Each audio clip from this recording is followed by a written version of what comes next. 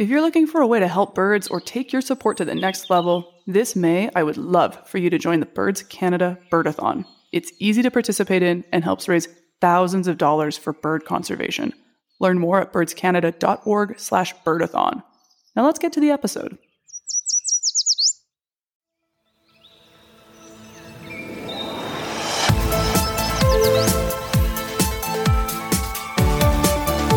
You're listening to The Warblers, a Birds Canada podcast. I'm Andrea Gress. Join me and others as we travel on common flight paths with our guests, gaining insights and inspiration from the world of birds and bird conservation in Canada.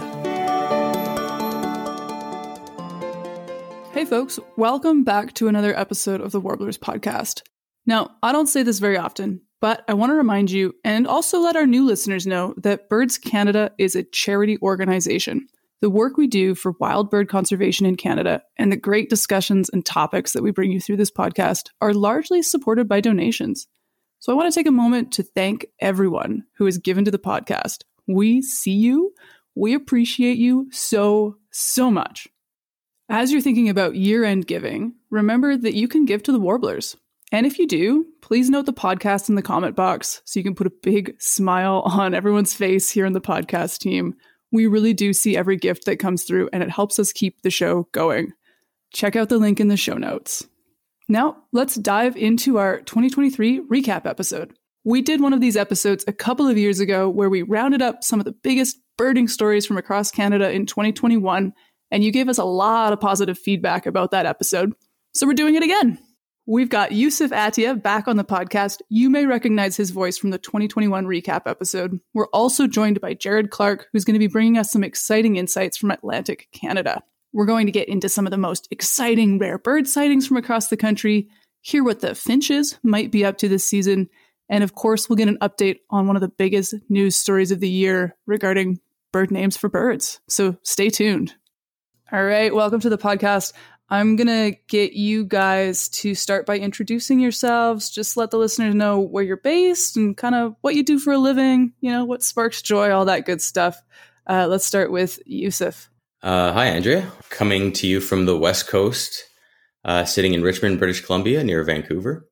I work for Birds Canada, where I oversee the Christmas bird count in Canada and manage our website and media library. I've been birding for as long as I can remember, and it sparks a lot of joy every day in my life. Do you have a favorite bird?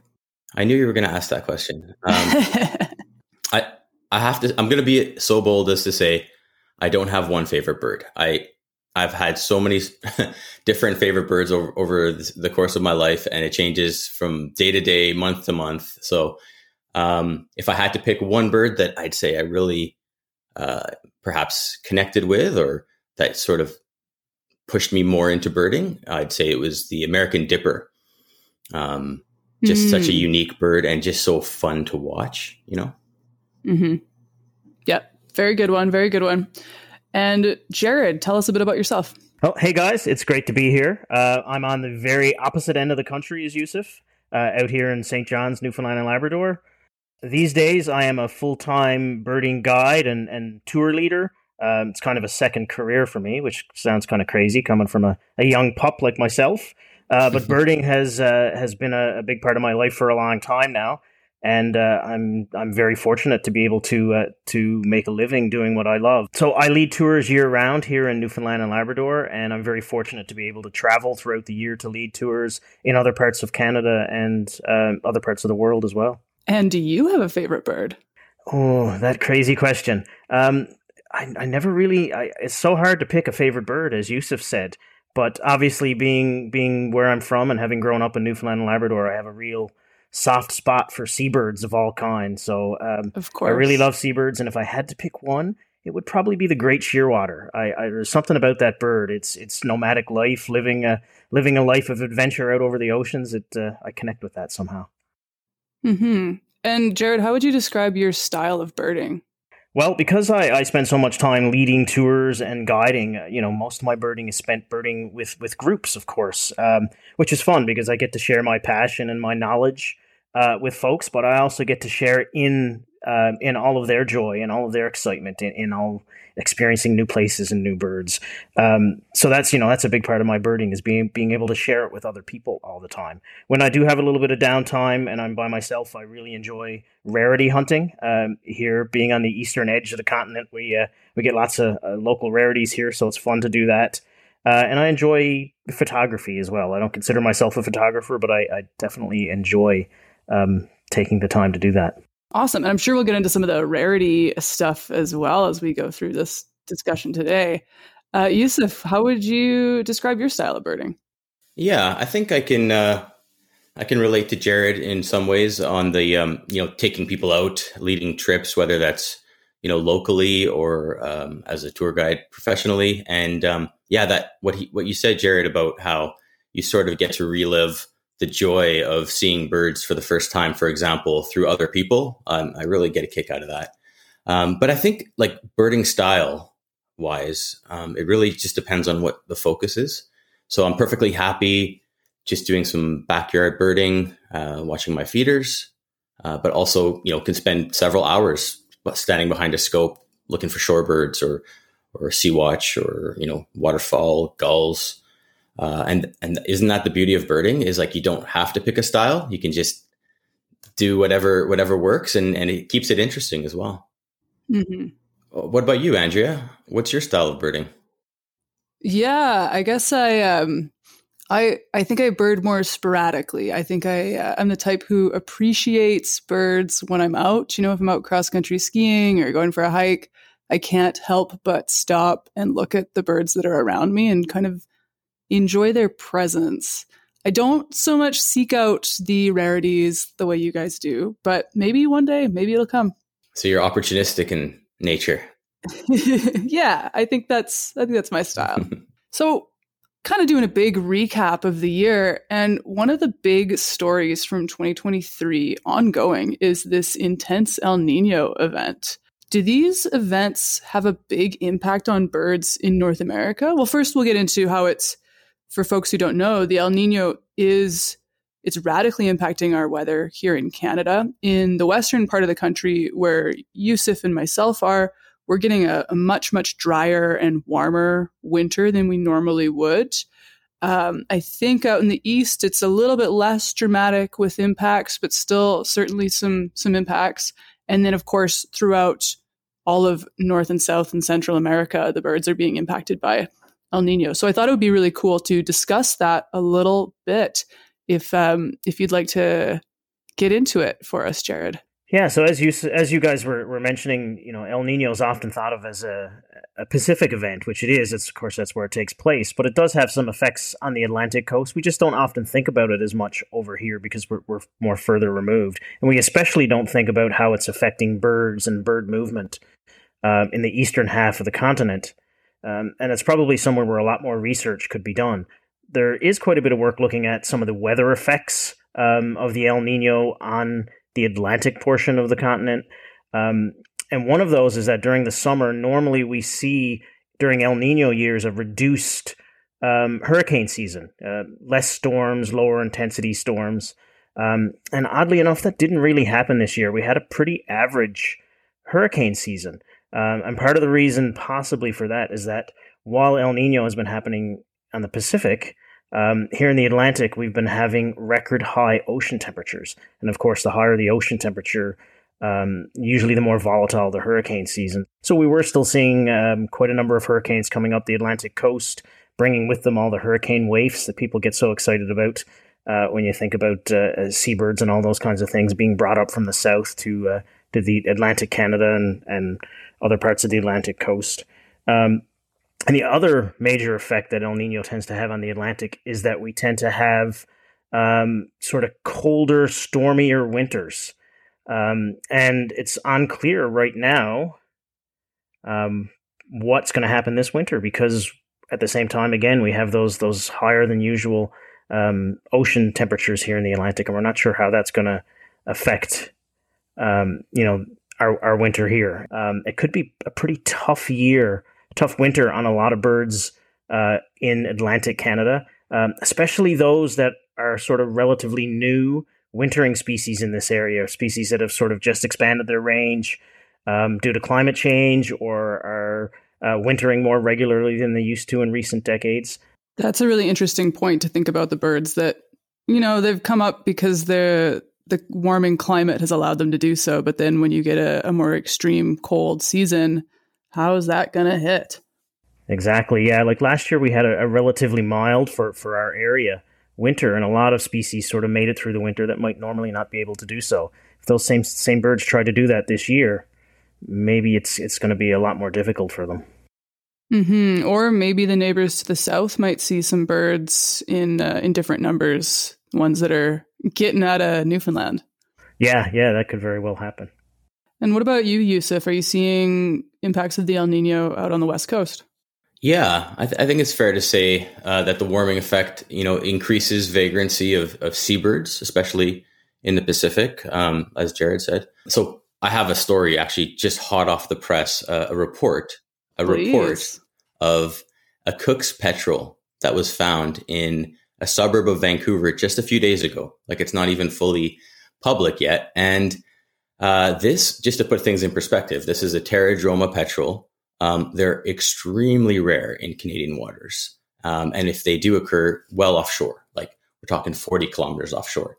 And the ones that we usually get are like Murphy's or Hawaiian petrel. Like, so Cook's petrel, this is only the second time we've had a record in BC. And the last time a Cook's petrel showed up was a similar case, again, on land, hitting a structure in Lillooet, British Columbia, which is about 4 hours drive north of here, which was also an El Nino year. So obviously there's some connection with pushing these seabirds inland or further north than they're used to, looking for food. It's probably related to not having the ability to access food and moving further north or outside of their core areas, just wandering around. So yeah, I would definitely say that we're seeing an effect of. And once we get into some of the other rarities, British Columbia also had its first masked booby, again, probably related to this El Nino event. That's pretty cool. So the Cook's petrel, that's like a New Zealand bird, right?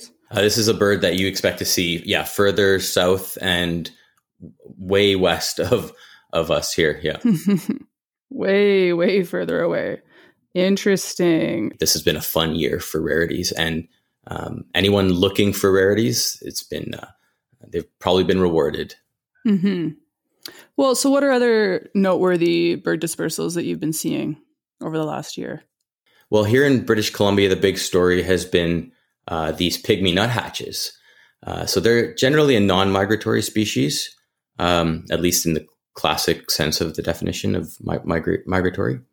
So they're limited to the southern interior of British Columbia, mostly the Okanagan Valley. And they very rarely stray from ponderosa pine forest. They're specialists of ponderosa pine.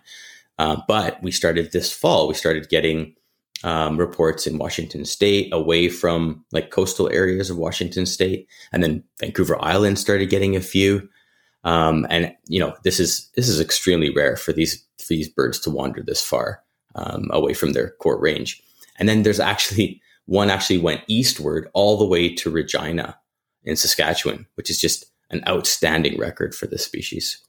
Pygmy nuthatches, everyone in the Vancouver area, we've had a few now, and everyone is like putting up their peanut feeders, hoping that the pygmy will choose them and come to their yard. The chosen one. Sounds like people across the prairies should be putting up the feeders too. Definitely. Yeah, all winter long, it's gonna be interesting to see how this shakes out. Cool. And Jared, have you been seeing some interesting bird dispersals or movements over the last year? Yeah, we've been seeing some interesting bird dispersals here in the eastern half of Canada as well. And interestingly, a lot of them are coming from the west. Whether that's related, again, to El Nino, it's hard to tell. But this summer, there was a real little spurt of shorebirds that arrived in Atlantic Canada that are typically, Asian or Pacific shorebirds. So, for example, Newfoundland had its first redneck stint. Around the same time, Quebec had its very first lesser sand plover, which is completely ridiculous. Pacific golden plover, Nova Scotia had a bar-tailed godwit. So there were all these shorebirds that we sort of associate as being Asian that somehow were getting to Atlantic Canada. Kind of hard to tell how that's happening. A lot of theories, including my own, are that they're probably doing what we call coming over the top. As the with climate change and the Northwest Passage opening up, and maybe the effects of El Nino pushing some of these birds over. They're probably coming over the top of Canada from the Pacific. And it's showing up in Atlantic Canada, which is pretty interesting. And already this fall, Ontario, Quebec, all of Atlantic Canada have been reporting what seems to me to be a higher number of Western vagrants, things like flycatchers, Western tanagers, Western warblers showing up in Atlantic Canada. In fact, just yesterday, I was very fortunate to see Newfoundland and Labrador's very first record of McGillivray's warbler. So all these birds that are making their way across the continent somehow or another, and again, that may be related to changes in jet streams and those kinds of things that are due to this very strong El Nino that's going on. Pretty wild. But Newfoundland is kind of a unique spot for rare birds normally, right? Absolutely, yeah. I'm very lucky to live where I live in that way, because we get rare birds from all directions. We get great birds from the north. Things like ivory gulls and Ross's gull occur fairly regularly. We get vagrants from the west, and we also get, of course, vagrants from across the pond. We call it the European birds that show up with quite a bit of regularity in Newfoundland. So it's a fun place to be a birder, that's for sure. Yeah, it's got to really keep you on your toes. When you see something new, it could be really new. Absolutely, yeah. There are quite a few, first and in lots of cases only North American records of especially European species that show up on our doorstep. Sounds like a good place to book a tour. Absolutely. Hey? So let's get into finch eruptions. I'm wondering what's predicted for this winter. And I'm also curious about the red crossbills moving east over the last summer and why that was occurring in such large numbers. So as you know, finches, especially crossbills, are very closely tied to the abundance of cones. And cones happen in cycles, right? Like there's bumper years and there's crashes. So crossbills really evolved to become completely nomadic to the point that they can even initiate nesting at any time of year. So it's incredible how they've evolved. So there are about a dozen or so red crossbill types in North America, and each one has a favorite cone that they evolved to specialize in feeding on.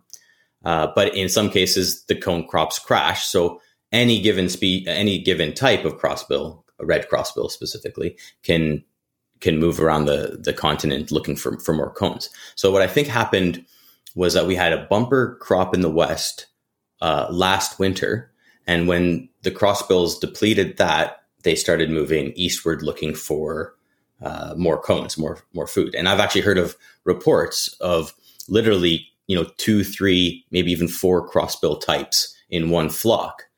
So they're just looking for food and heading east because probably the cone crop has been depleted in the West. And I want to just for listeners who've never heard about this type of red crossbills. So 12 different types, right?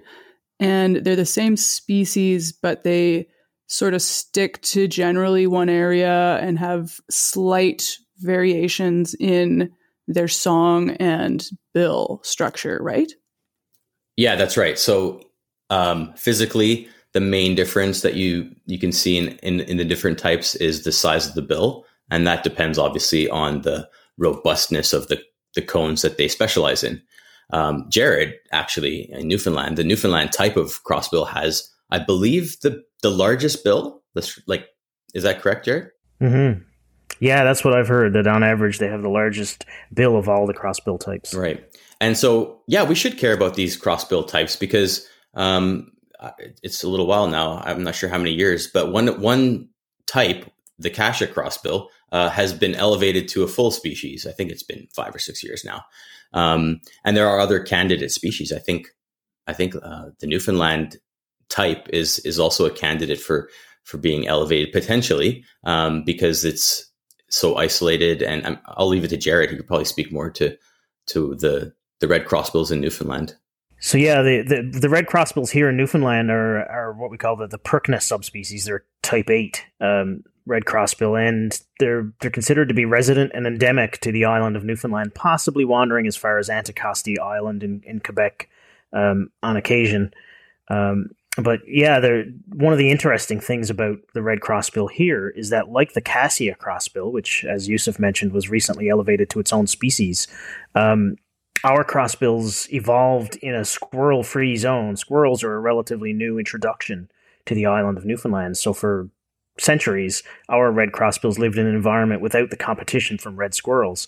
And again, much like the Cassia crossbill, they developed these really large bills, partly because of that. And I mean, I don't think it's ever really been proposed for them to be elevated to their own species. But they certainly are, of all the types, probably the best candidate for that to happen in the future. This is nerdy. I'm really enjoying it. So if you've got a red crossbill at your feeder, it might not be one, like it could be a different type. You know, you might have different types coming through and you wouldn't be able to see that to look at them. And I think that's kind of neat. Yeah. The only way to really identify them is through recordings and listening to their flight calls, and that's something that I think would be really fun if a lot more birders across the country, that includes me and especially other birders here in Newfoundland, just to start recording some of these crossbills when you encounter them. It's becoming much easier now with eBird and sonograms and all of that to be able to identify these types, and I bet in the next few years we're going to learn an awful lot about red crossbills and their movements. Very cool. We're going to put some information in the episode description so people can learn a little bit more about that. If you're listening and you're like, oh man, what kind of crossbills do I have? And you want to start sending in recordings, we'll put some information and you can figure out how to explore that and learn some more. Are there any big finch eruptions predicted for this season, like moving beyond the red crossbills? I don't think that there's any huge eruptions predicted. One of the interesting things that it looks like it's happening right now is that most of Canada, across Canada, is having a pretty poor cone crop. And it's kind of bookended by good cone crops here in Newfoundland on the very eastern edge and in Alaska in Western North America. So what you may see is sort of a movement of some of the finch species sort of towards the polar ends, I guess, of the country. Especially those that are dependent on evergreen cones, fir and spruce, larch cones, those kinds of things. Because many of the deciduous cones, like alders and stuff, are actually having a pretty good year right across the country. So a lot of birds that will eat those, so your goldfinch and your redpolls, for example, may be present throughout Canada, whereas we're going to start seeing things like the white-winged crossbills and the red crossbills. Purple finch may be moving more towards the eastern and western extremes of the country. Cool. I should clarify for listeners that we're not talking about exploding finches. The term eruption is kind of weird.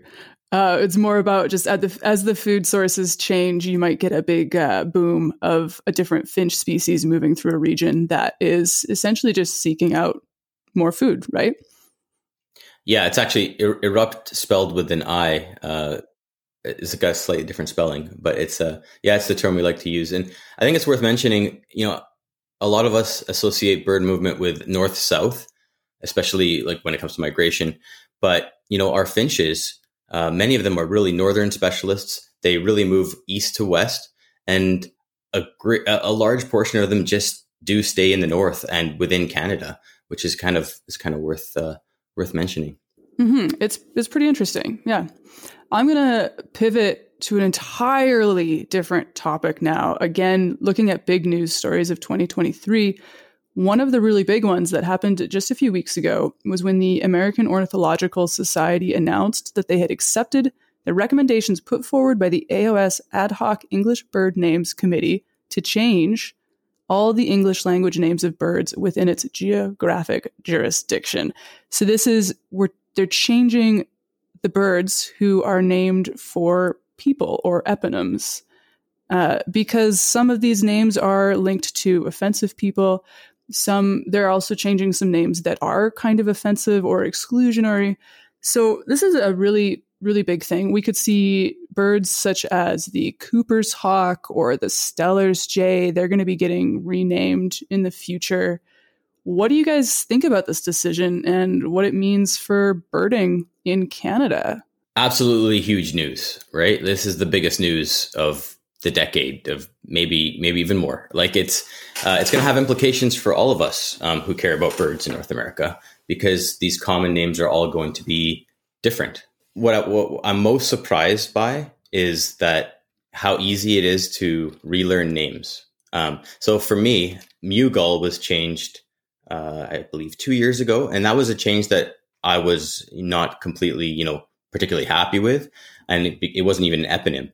But what I found was that after only like 2 years, I'm already at a point where I can't imagine that species being anything other than like a short-billed gull, which is what it was changed to. So I think in practice, people will find that once you use these names, especially if you use them frequently, that you will just start to, adapt, and it'll just become whatever the new name is, and it'll be a lot less disruptive than I think people feel like it will be. Mm-hmm. Yeah, and I think a lot of the new names might be a bit more descriptive. We might have birds named more for their behaviors or their visual appearance, and that'll make it easier for new birders to learn those birds as well. What do you think about this change, Jared? Yeah, I'm absolutely 100% agree with the premise behind this. I think we should be doing everything in our power to make birding as open and inclusionary or inclusive as we can for everybody. So I absolutely agree that this is a move that needs to be made. I'm not 100% sure that sort of the announcement has been handled all that well, and I know it's been creating a lot of division in the community. But on the other hand, I'm happy to see that people are being passionate about birds and birding, no matter what side of the argument that they're on. Anything that sort of, creates conversation in the birding world, I think is important. So, I like to look at sort of the sunny side of that. And in the end, I'm going to be enjoying the birds just as much, regardless of what they're called. So, I've never been a big fan of eponyms anyways, and names are just names. The birds are going to be just as amazing, whatever we call them. Oh, right on. Yeah. And yeah, time will tell exactly what the new naming process will look like and how we'll come to decide on those names. But I think it sounds like the public might be involved. It might be a chance to really have some discussion and learn about new species. And I think it could be a lot of fun. Nice way to get people talking about birds. Yeah. And hopefully we can come up with some better names than short-billed gull, Yusuf. Absolutely. 100%. All right. So talking good news, bad news. I mean, that's certainly a good news story from the past year. But if you guys could pick, maybe another good news story or perhaps a bad news story, something you've been watching that you'd want to highlight, what would those be? Let's start with you, Jared. Yeah, I mean, so many good news stories out there, but one that I think is a great news story is the Bird Friendly City initiative that's been happening over the last couple of years. And for those who aren't familiar with it, it's a certification program that was started by Nature Canada a number of years ago, inviting municipalities, cities across Canada to become certified as bird-friendly cities. These are cities that are actively looking to restore, protect, and maintain bird-friendly habitats within their urban areas. They actively mitigate threats by doing things like, promoting the use of bird-friendly glass and the turning off of lights in buildings. And the even better news is that already, just in the first couple of years since it's been rolled out, there are more than 20 cities across Canada which have signed up for this program, showing great interest from our municipal leaders in actually doing something that's positive for the environment and for birds and, of course, for birders. That's so awesome. And if you are in a big city and you're curious, you can go and look up if your city's involved, and there might even be opportunities to join volunteer program and help out with some of the stuff locally. And that's really cool too. What about you, Yusuf? Any big highlights for you? Yeah, well, I'm pretty happy to hear about the decision to relump Western flycatcher. Previously, two species, the Pacific slope flycatcher and the Cordilleran flycatcher. And this was a really contentious split when it happened, and it was many people were not happy about it. And now that it's actually relumped, people, even though they've lost a species on their list, which birders are usually not happy about losing a species, but in this case, the identification was so problematic that the lumping made sense. So I think a lot of birders are happy about this western flycatcher relump. And I grew up birding in Alberta, which was a zone of overlap between the two previous species. And it was always kind of frustrating not knowing which one we really had. And I guess there wasn't enough evidence in the first place to create those two different species. And we've sort of solved that now by relumping western flycatchers. So that's good news for me. Cool. That's kind of a niche little one. I don't think I'd have heard about that. And how about, I hate to say, bad news stories? Anything really dark go on over 2023, Yusuf? Honestly, there's been a lot of dark stuff. So I'm going to cancel out a dark bad news story with another good news story. Hey. How about that? I've really been noticing an increase in the interest of birding, especially among younger people. And I have to say, I just think that's the best thing. It's just awesome to see more people appreciate birds, especially young people, because that gives us confidence that our interest, our hobby, our lifestyle of birding is going to continue. So anytime I see young folks out there getting interested, and there are more and more of them, that is the best news story. And I just see it every year more and more. And this year was no exception. So that is something to feel really good about. Jared, anything you'd like to add? Yeah, so I guess if we are going to talk about bad news stories, which I think it is important to sort of recognize sometimes the darker things that are happening out there in the birding world as well. Even when we have lots of success stories, we still have lots of work to do. I'm going to mention a couple. One is that there's some recent news out there that the puffin population here in Newfoundland had a bit of a rough year. They had a very poor hatch year with a lot of apparent deaths of the brand new chicks in a couple of our larger colonies, and it seems that they were starving due to a lack of food, most of which would have been the capelin, which is a small schooling fish that occurs in huge numbers normally here in the Northwest Atlantic, and that's a fish species that's been fished more and more in recent decades through commercial fishery, putting a lot of pressure on it. So I think that this is something that we really need to look at. Is reducing the pressure on some of the food stocks for a lot of our seabirds, and unfortunately, for the puffins, this poor reproduction year came on the heels of what was a really tough avian flu year last year on a lot of our seabird populations here in the North Atlantic. The other bad news story that I think a lot of folks probably noticed last month was this huge event. A migration event where more than 1,000 dead birds were picked up around a single building in Chicago after a night of heavy migration, having struck the windows of these highly lit, skyscrapers. And just one building alone killed almost 1,000 birds. And that was just one building. And you know what was happening all across the city and probably in other cities in the east as well. So I think that we have a lot of work left to do in mitigating some of the threats that are out there, these man-made threats to all of our migrating songbirds, which are already facing so many other challenges. And a lot of these things are so preventable. There are easy things we can do by turning off lights and using bird-friendly glass. So I think there's an awful lot of work left to be done. And that one event really, really highlighted it for me, and I'm sure for a lot of other people. I think it did. And that ties back into, the good news you were saying about the bird-friendly cities and the push to move that across Canada. We need more of that. Cities are a huge obstacle for our migrating birds. And yeah, that was a huge event out of Chicago. That shook me too when I saw that pop up on social media.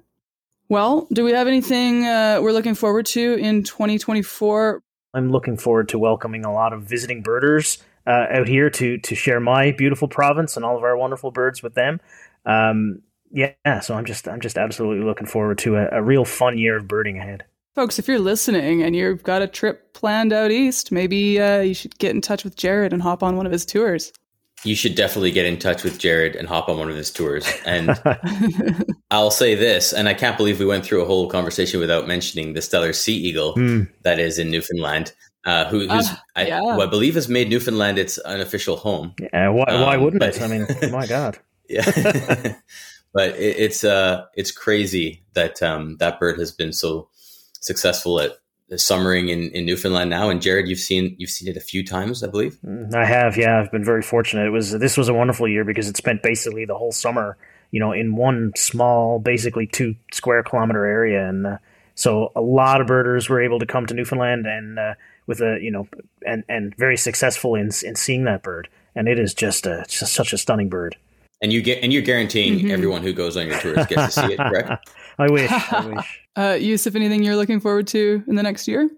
Yeah, well, in the short term, we're coming up on the Christmas bird count season, which is for some obvious reasons, one of my favorite times of the year. About halfway through the CBC season, I'm going on a family vacation to Oaxaca, Mexico, and I'm potentially going to be doing my first ever CBC outside of Canada. If I can do a CBC outside of Canada, I think that would be really cool. That's a really, really nice thing to look forward to.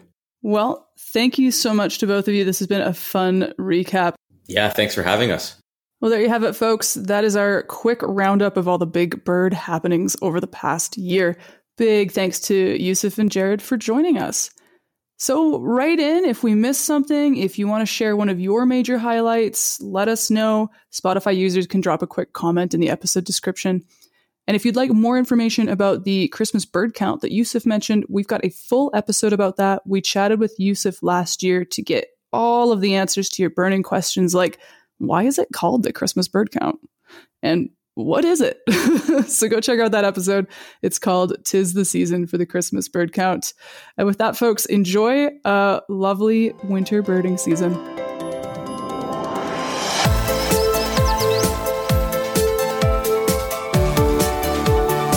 The Warblers is a podcast of Birds Canada. Our goal is to bring you the information you need to discover, enjoy, and protect birds. If you like what you hear, please subscribe, leave a review, and share this podcast with everyone you know. Birds Canada relies on the support of donors like you. Visit birdscanada.org/Warblers podcast to make a donation today. The Warblers is produced by Jody Allaire, Kate Dalgleish, Chris Koo, and Andrea Gress, with music by Jose Mora and art by Alex Nicol. Until next time, keep birding.